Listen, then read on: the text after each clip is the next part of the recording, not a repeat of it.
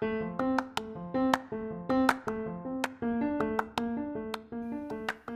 y'all, welcome to Recharting Your Life with Hope. I'm your host, Hope Cook. I created this podcast to help women who have amazing careers on paper and yet something is missing. You're feeling out of alignment or directionless. Maybe you're no longer motivated or excited about how you spend your days. On top of all that, I'm guessing you feel guilty because you're not more grateful for your job. And maybe you even wonder how you can possibly keep going doing this for another 10, 15, or 20 years when you can barely make it through Wednesday. Let me tell you, I've been there.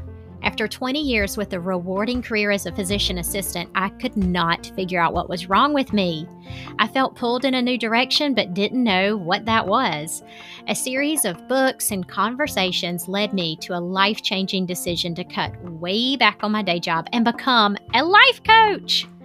My passion became helping other women figure out what it is they want to do and map out a path to get there. So listen weekly for tips and tools you can use to chart your own journey. Did you know that I send out a newsletter every Sunday? Some of you receive it, but y'all, this is so much fun, and I think it's a really good newsletter. I hear from people, I think most people don't read newsletters, they delete them, but I have a lot of people who read mine, and it's not salesy. What I do is kind of tell you what's going on, real life, and then I give you a book recommendation that I am reading in real time. And I also give you like a quote and a little wellness tip. So if you'd like to sign up for the newsletter, email me hope.cook@gmail.com, DM me at Coach Hope Cook, or find a way to find me. Website, coachhopecook.com. Hey y'all, today we're talking about people pleasing, something that I have been guilty of for years. But a week ago, this really hit home, and I'm going to tell y'all how I just couldn't believe how far I was willing to go to not disappoint somebody. Okay, here's what happened. I had a new therapy appointment that I had first scheduled back in the summer. So this lady's not in town. She's out of town, but I'd researched different therapists. I haven't had my own therapist in a while. This was back in the summer. And she'd written a book and she spoke a lot about different topics that I was passionate about, and she took my insurance. So I was thinking, well, this is going to be great. So I reached out. She said, I'm booked out for months. I could probably get you in at the end of July. So I think I reached out in May. She said, I can get you in at the end of July, and you have to do 3 online assessments. It's going to take you about 2 hours to do all this. And you have to do pages and pages, probably 12 pages of paperwork. But I was like, all right, I'll do it. All right, she ended up emailing me the day before my July appointment and said she had COVID and I was going to have to reschedule. Her next available was September, the end of September, like last week. So I found another therapist in the meantime, a local lady that I really like. But I felt like, I should keep this appointment. I've invested so much time in doing these assessments, and maybe she has like different tools that I could still get therapy with her and then do other therapy with my other therapist. So it was kind of like double dating. But I was thinking, well, I at least owe it to her to meet her and to see if what if we're a match made in heaven? So I met with her, and from the moment we got on the phone, I had a visceral reaction. Like my heart was pounding, not in an excited way, but in a this doesn't feel right kind of way. She was very confrontational and insisted she didn't have one of my papers and she couldn't go ahead with the therapy. And I promised her I would get her that one sheet of paper she wanted. She was very kind of judgmental about marriage therapy and how long I've gone to marriage therapy. So anyway, it was just this reaction where the jarring is the best way I can describe it. I was just surprised and disappointed, but also I still wanted it to work. So she told me, you're going to have to see me every week. She has very strict guidelines. Every week till the end of the year, you're going to have to do a progress report every week before we meet. If I don't get the progress report, I don't know that you've done your homework. and all this stuff. So, all that being said, it was not a good fit, but I did not want to disappoint her. And I don't even know this lady. She doesn't live in town. I don't know why I was so determined to make it work. And the only thing I can think is I just did not want to email her and say that it was a bad fit. And later I had a coaching session and I brought this topic up. I said, I want to understand what's going on. Why is my body so wound up about this? Like a pure stress reaction to this person. And yet I can't seem to say no. And so I got coaching around it. And it turns out my brain was trying to convince my body that I had all this time and stuff invested in this and I needed to make it work. But my body was saying, no, bad fit, bad fit. So anyway, I emailed the lady. I politely said, this is not going to work out. It's not a good fit. And y'all, I felt so light, so free. So it was such the right decision. And I don't know why I had such a hard time doing it, except people pleasing. So that's what we're talking about today, because I know so many of my clients go through the same thing. They talk about their reasons for being stuck, and sometimes it's about the money. They don't want to give up their lifestyle. They don't want to give up that reliable income and living a certain way. And I get that. But what is more confusing is when they have a reaction like I had, where they are staying in a situation because of fear about how they think other people will perceive them. So one of the questions I ask my clients is, if I didn't care what people thought, I would, and then fill in the blank. And guess what the top answer is for clients I'm talking to about their career? That's right. They say either, if I didn't care what people thought, I would quit my job, or I would talk to my boss about my schedule. Like I would cut back to part-time, or I would cut out the amount of work that's expected of me. But why aren't they doing these things? Like, if it's because they care what people think, and not even what people actually think. It is what we imagine other people will think and how they'll react. And it's that we can't handle the uncomfortableness of this. But think about this, y'all. We are trading our misery for what belongs to somebody else, what we think they will feel. And we don't even have proof that our predictions will be accurate. So this is the definition of people pleasing. And if you throw perfectionism in the mix, which I definitely have a dose of, this is what I call the triple P cocktail. And most of us have been drinking this since childhood, especially those of us who were sensitive or sort of empathic kids. I was always asking people, what are you thinking? Not in a rude way, just like I would ask my mom, what are you thinking right now?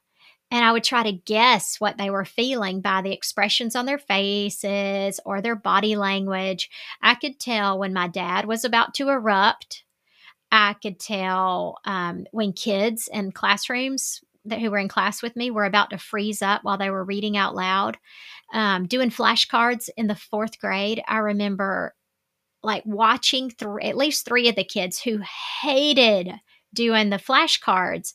And I was wondering, like, why doesn't the teacher see this? Why is she making these kids do this? They're clearly like about to die of anxiety and shame, and she's making them do this. I also, like, one time, y'all, I was babysitting for this family.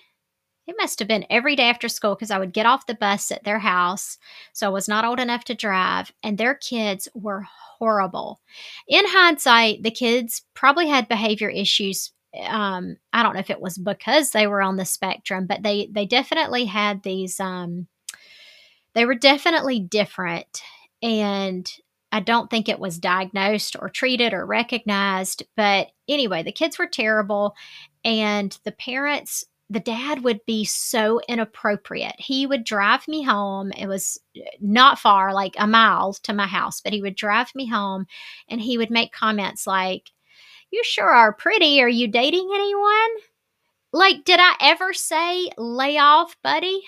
No. And this family ended up on Dr. Phil. I kid you not. They were so dysfunctional. I could do an entire episode on this family.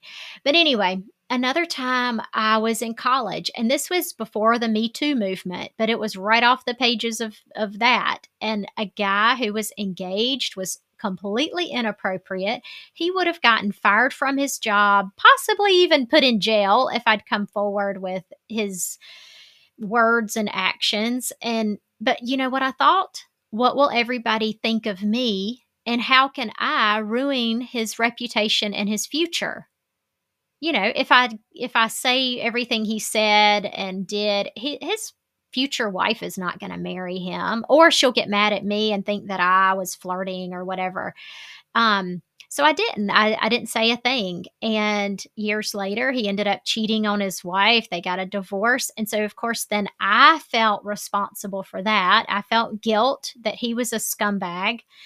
And this is what people pleasing is. We take other people's things that don't belong to us. The fact that he was a scumbag and that he cheated on his wife had zero to do with me, but I brought that into my body and felt guilt. Another time, like in PA school, you know, I'm a student at that time, and this was again before the Me Too movement. Doctors would make some of the lewdest jokes and comments. You know, like one doctor loved seeing how red I would turn when he would make comments to embarrass me. You know, if there was a patient in the ER who had testicular pain, of course, there were all these jokes and hope you're going to be the one to go see him. And did I ever say, lay off? No, because I was worried about making him mad, or that he would be disappointed in me as a student, that he would give me bad grades. I was so invested in pleasing everybody. Even last night, I'll give y'all a story about last night when I did this. My husband did not take my daughter to softball. It's kind of something that I decided I was responsible for, but I didn't want to because I had a team building activity at work with bowling. And so I went bowling, but I only stayed like 20 minutes because I had to take Ollie to softball. But I didn't tell my husband. I did not tell him that, look, I have this thing and it would be much better if you took her. Instead, I guessed what he wanted or what he would have felt. I was thinking, oh, he'll be tired. He'll think it's silly that I want to bowl because I suck at bowling. He'll be annoyed that I didn't tell him about this ahead of time. But did I ask him? Did I say anything? No, I didn't. This all came about, this people-pleasing awareness, with this recent episode on Glennon Doyle. So she has a podcast and she interviewed this lady named Dr. Becky.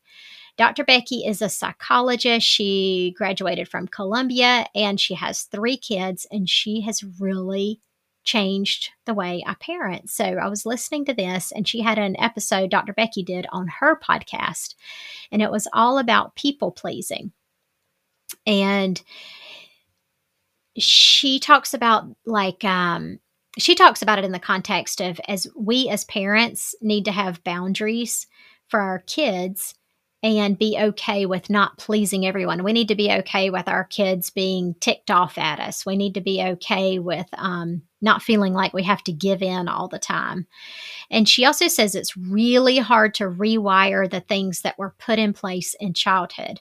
So this people pleasing was put in place in childhood to protect us from punishment or from, people we love not approving of us.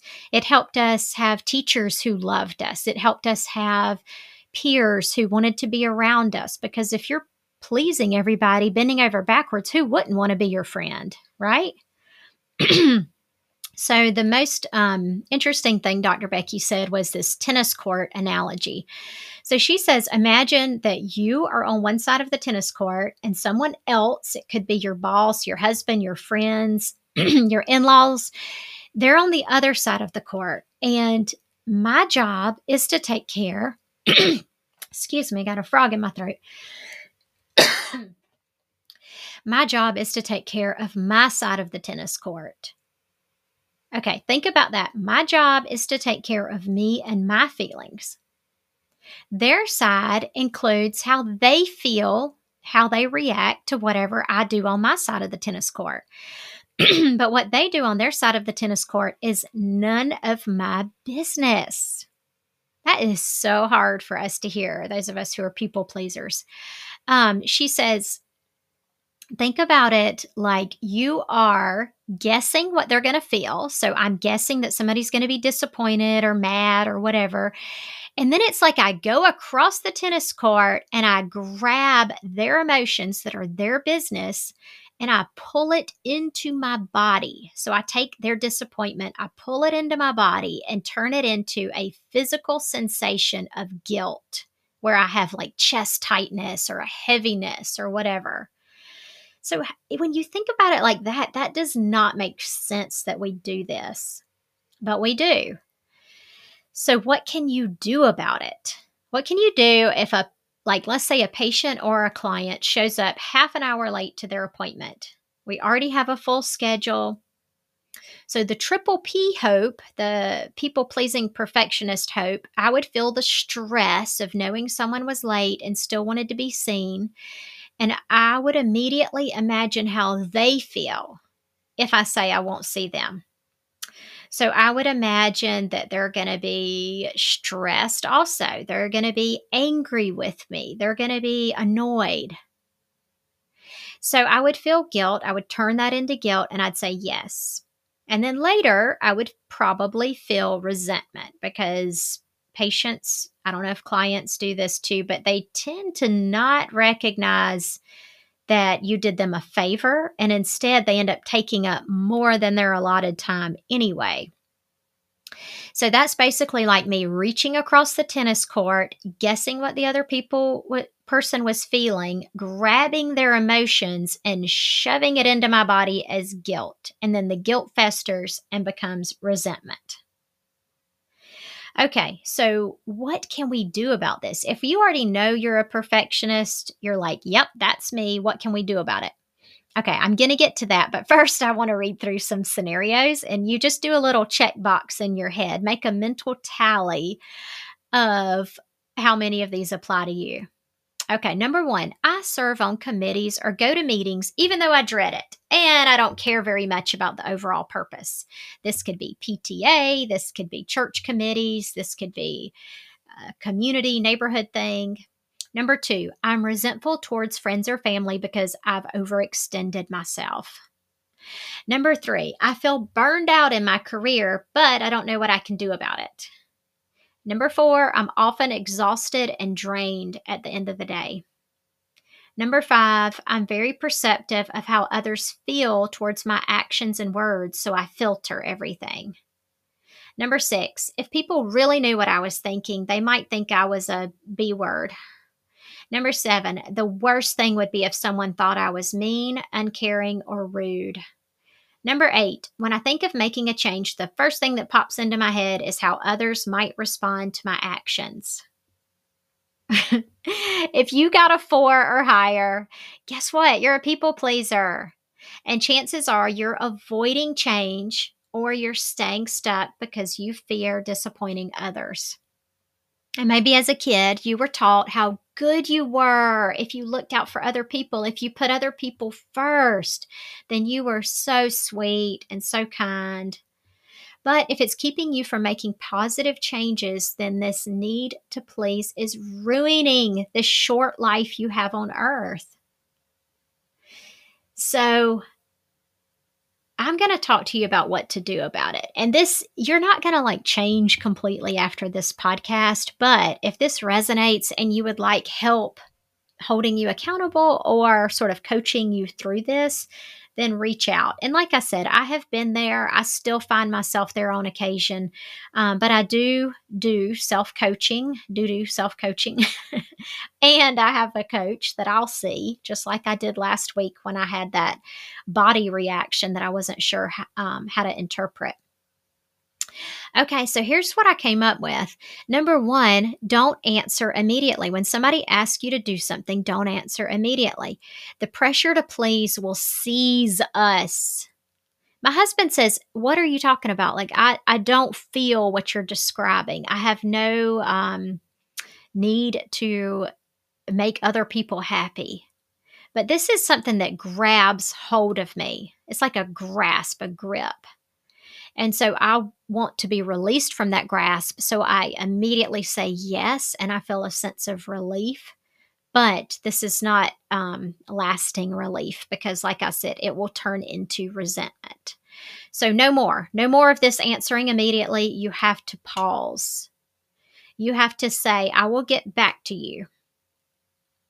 Number two, if you've been a lifelong pleaser, how do you even discern when you're going against yourself and choosing the other person? So you pay attention to how it makes you feel inside. If you feel anything negative, like constriction or trapped or stuck, that pay attention to that. What you want to feel is free, excited, peaceful. So anything that's in alignment with your true self is going to feel free.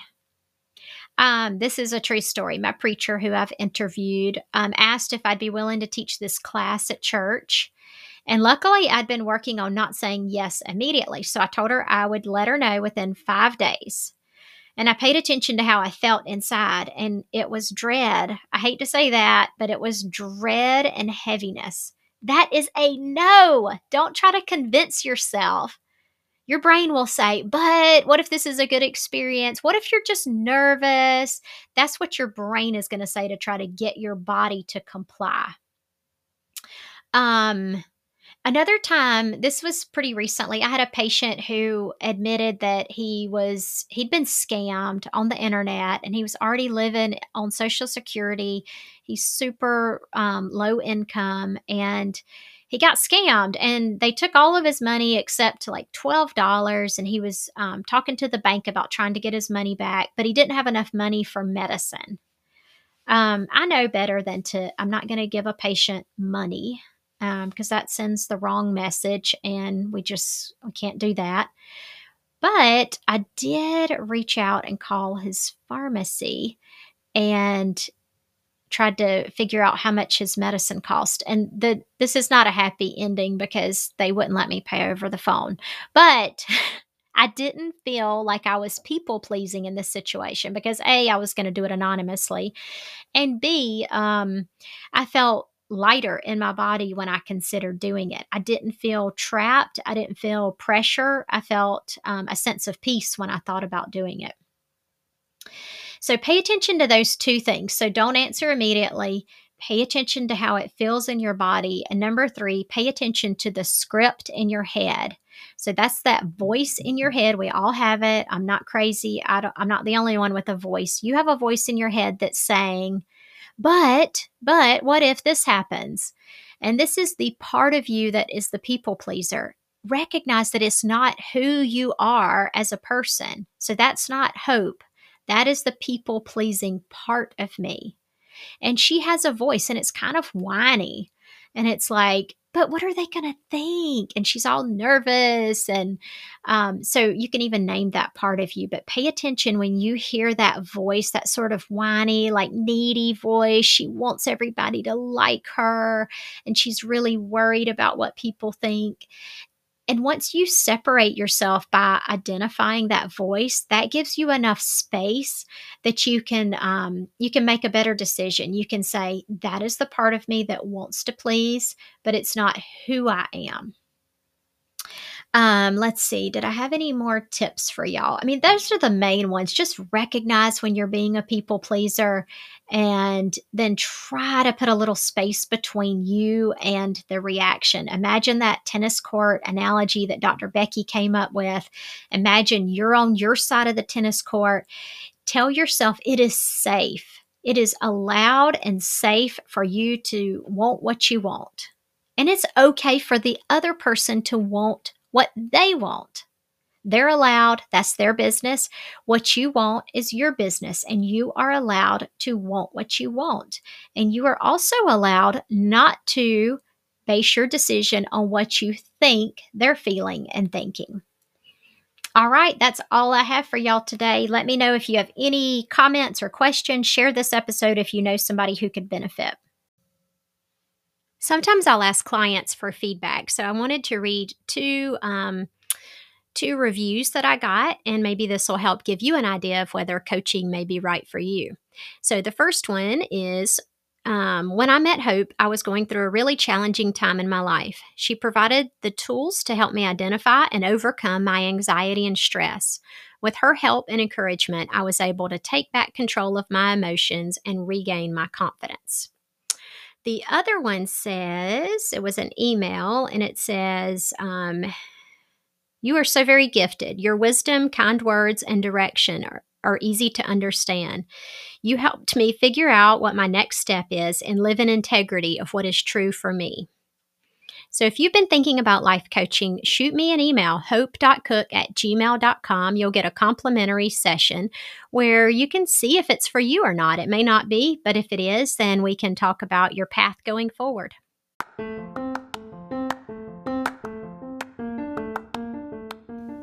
Thank y'all for listening. It was so much fun talking to you today. All right, if you are ready to make some major changes in your life, if you're at the point where you are sick and tired of feeling stuck and directionless and you really don't know what to do next or where to go, maybe it's time we had a little chat. So I have it set up on my website. You can schedule a free 30-minute discovery call, and we'll sit down and decide if we're a good fit. Maybe you'd prefer group coaching, maybe you need one-on-one coaching, or maybe you just want to talk and say hello. So go on over to my website. It's CoachHopeCook.com. That's HopeCook.com, and schedule the free discovery call.